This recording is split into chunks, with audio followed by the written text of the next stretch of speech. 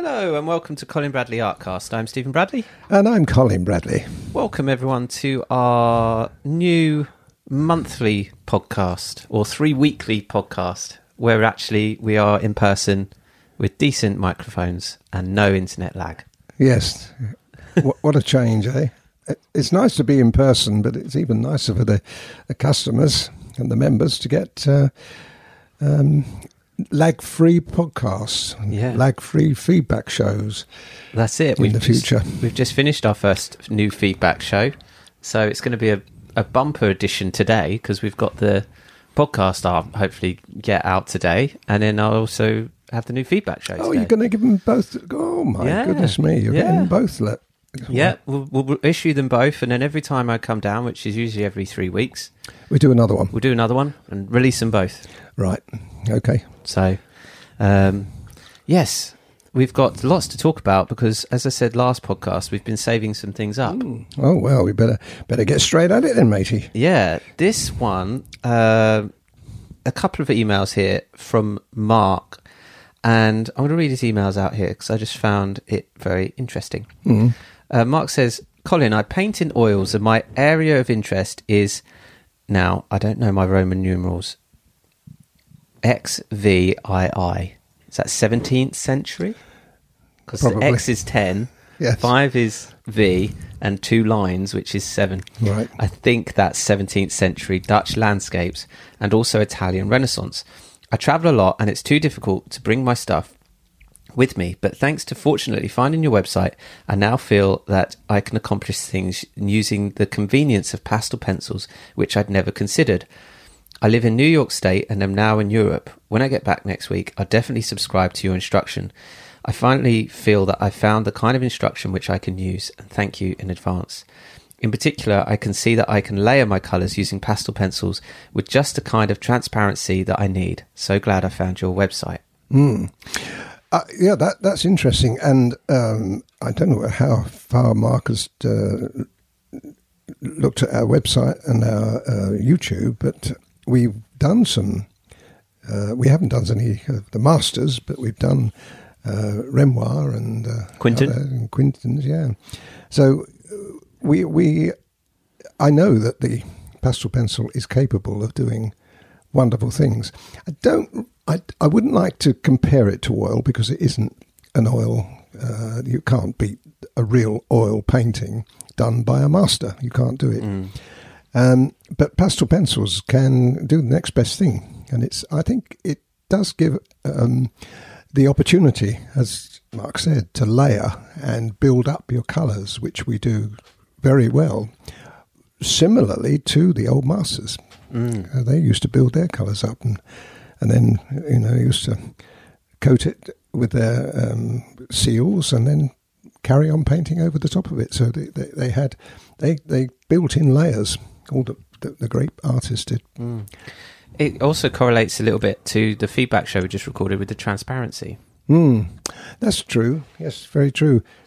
And the convenience, as we've heard many people say, is appealing to them. They can just pick up their pencils, but achieve much greater effects than other pencil mediums that you would be able to travel with. Definitely.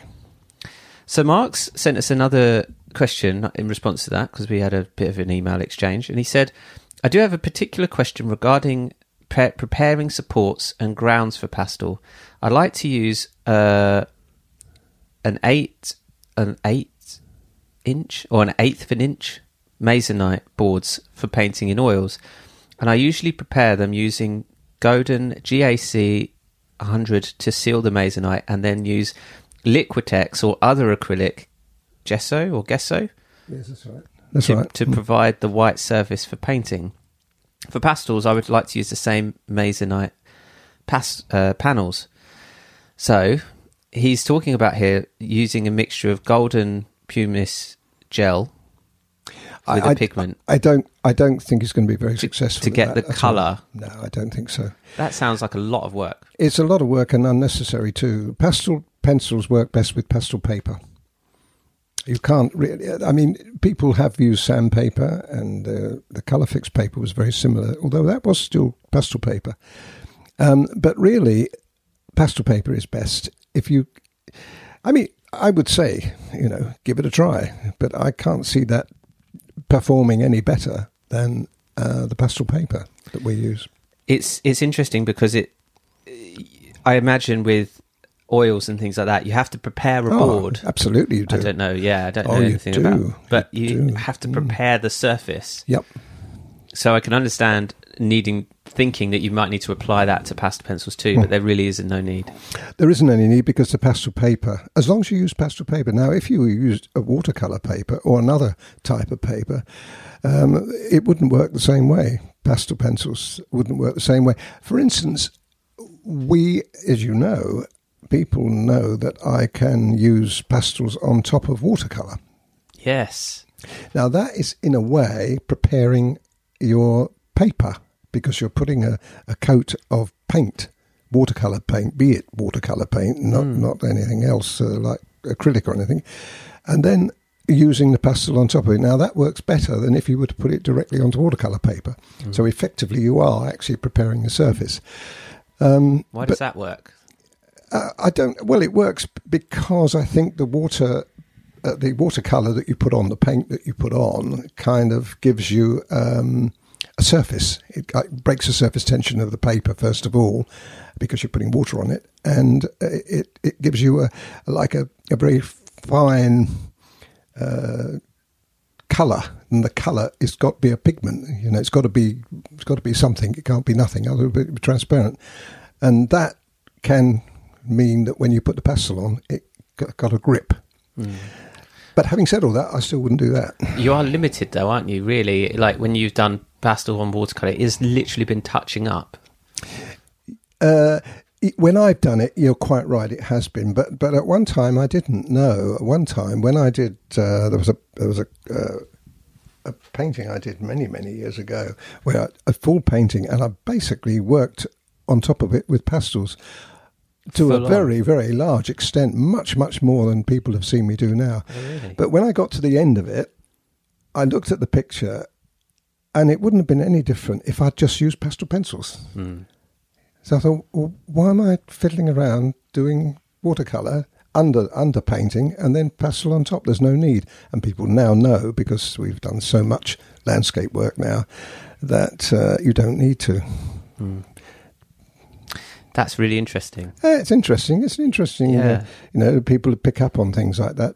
But I think if I was Mark, what I would do, get the pastel pencils, use the tools that we use and the paper that we use, and give it a try on its own.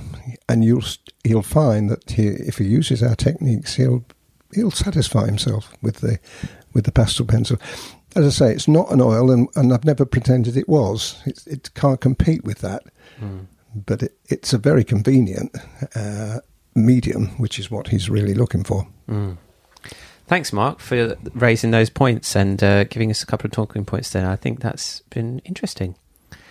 The next one is from Anne. Anne says, "Hello, I have made a huge faux pas with a portrait I am doing. I used a grid to draw the face, but didn't lighten the lines, thinking that the pastels would cover it.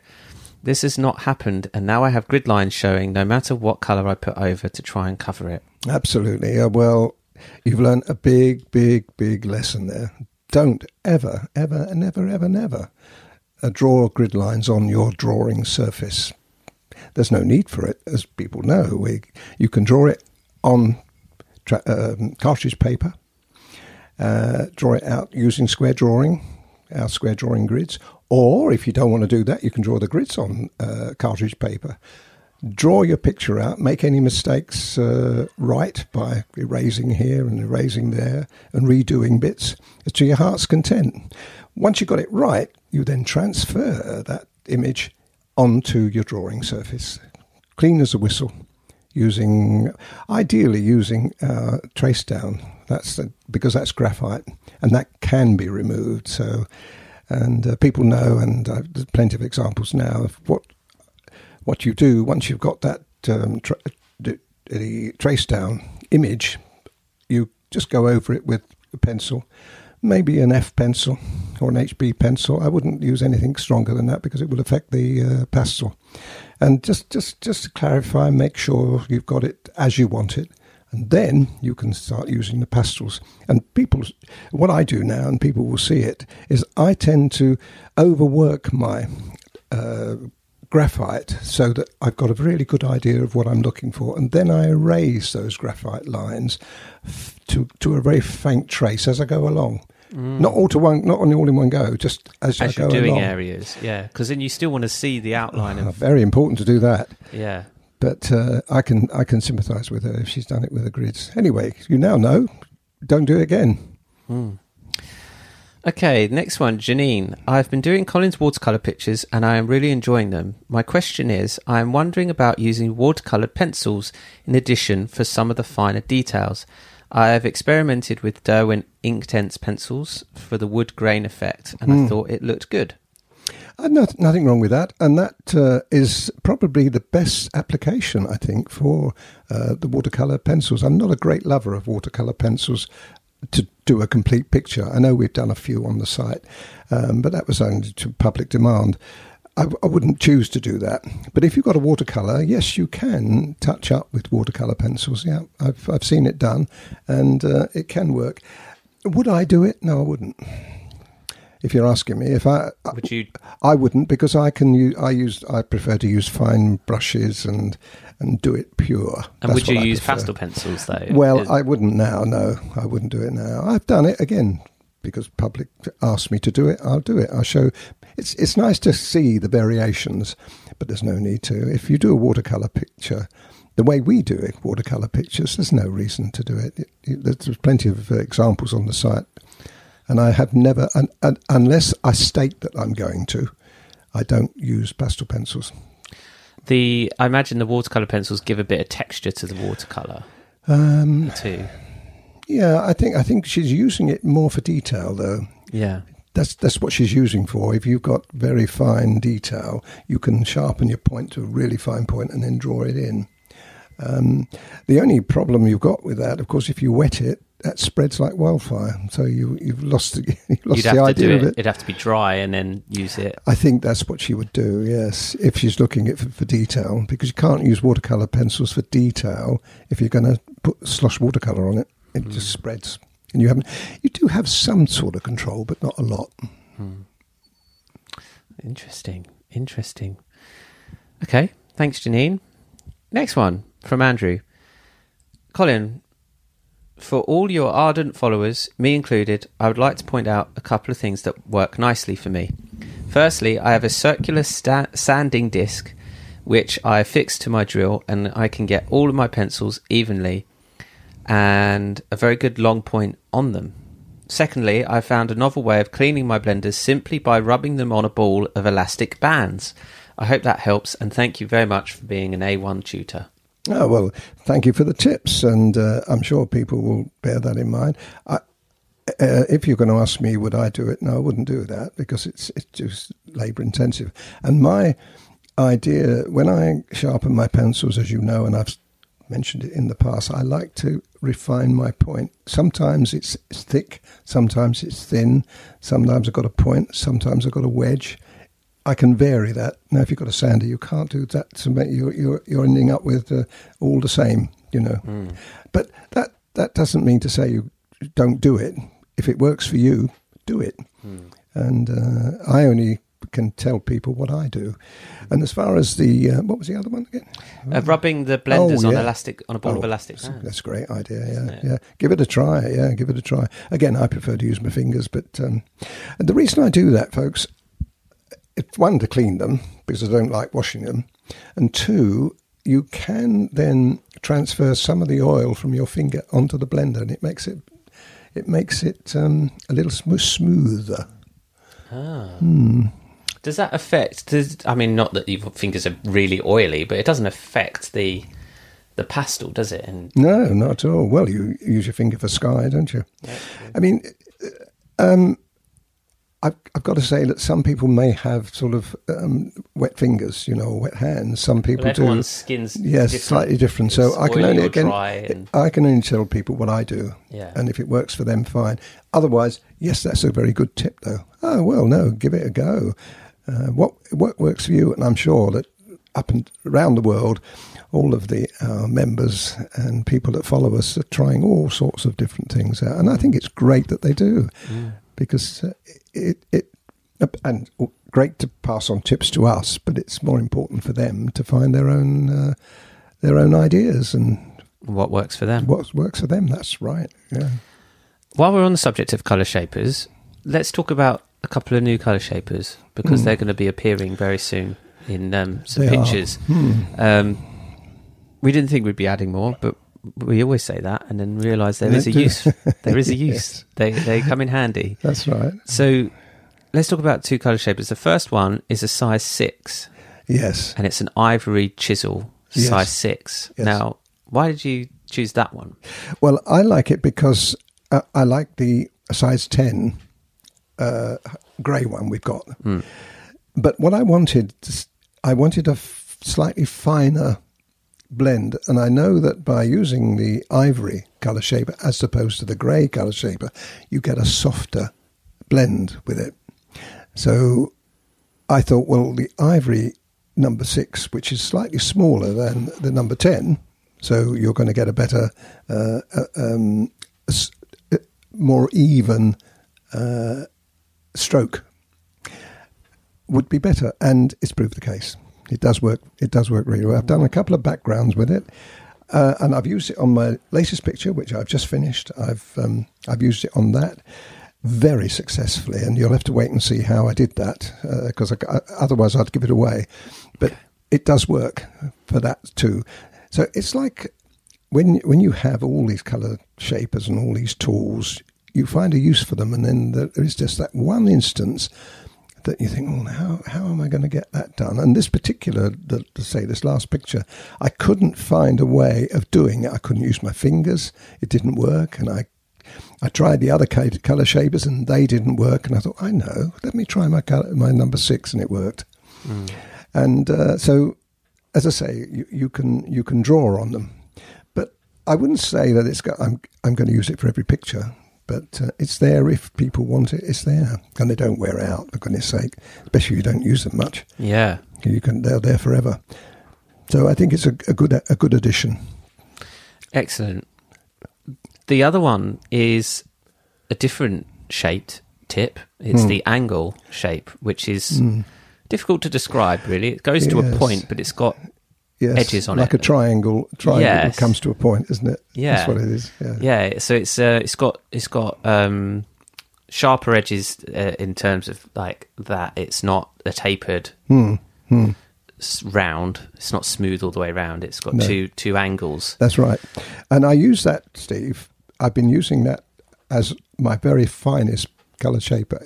It also, of course, because it comes to a point, there's a sharper point than the ones that we've got at the moment with the round ones. It's a sharper one, so you can get tiny little detail in. Is it because is it more rigid as well because it's got the angles? No, it's still floppy. It's the opposite to that.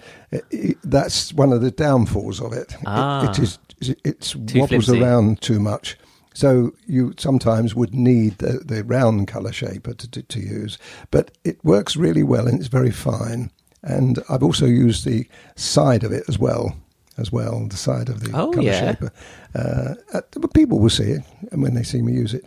But once again, it's one that, and I've got a grey one as well now in the same shape, but I haven't used that yet. But I will do, folks, and if that really, we haven't got them in yet, have we?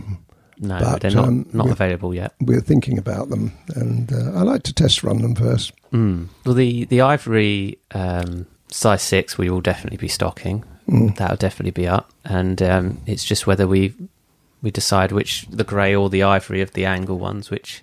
I'd like to think that we're going to get both of them, to be honest, because I think, if you've got it, you can use it. Yeah. And so many times I say to people, now, and when I start using this new colour shaper, and I say on the video, if you haven't got it, folks, don't worry, you can use a so-and-so. And they can, but it's a compromise. Yeah. And I don't like the compromises. I like to be what I want it. And that's how I want to get the effects. Well, it's not like you have to buy a lot of materials for pastel pencils. Goodness me. And I think it's nice to have a range of tools at your disposal. It's not like you've got 15 brushes that you have to No. contend with. You know, you've got, even if you got all of the shapers, that we're talking another 3, 4, that's 8 in total. Yeah. If you had all of them that Yeah. we're thinking about, then, you know, it's not. It's an investment anyway, Steve. It's Like something you say, they last. you're not gonna wear them out. The ones you might wear out is the grey colour shaper, the chisel one, because that Size use that 2. quite a lot. Yeah. That one, I haven't worn it out, mind you. I'm still And using how long it. have you been using that? God, well, in fairness, I've got 2 of them. I had 2 to start with, and I alternate them. But I've been using them for about 7 years, I suppose now.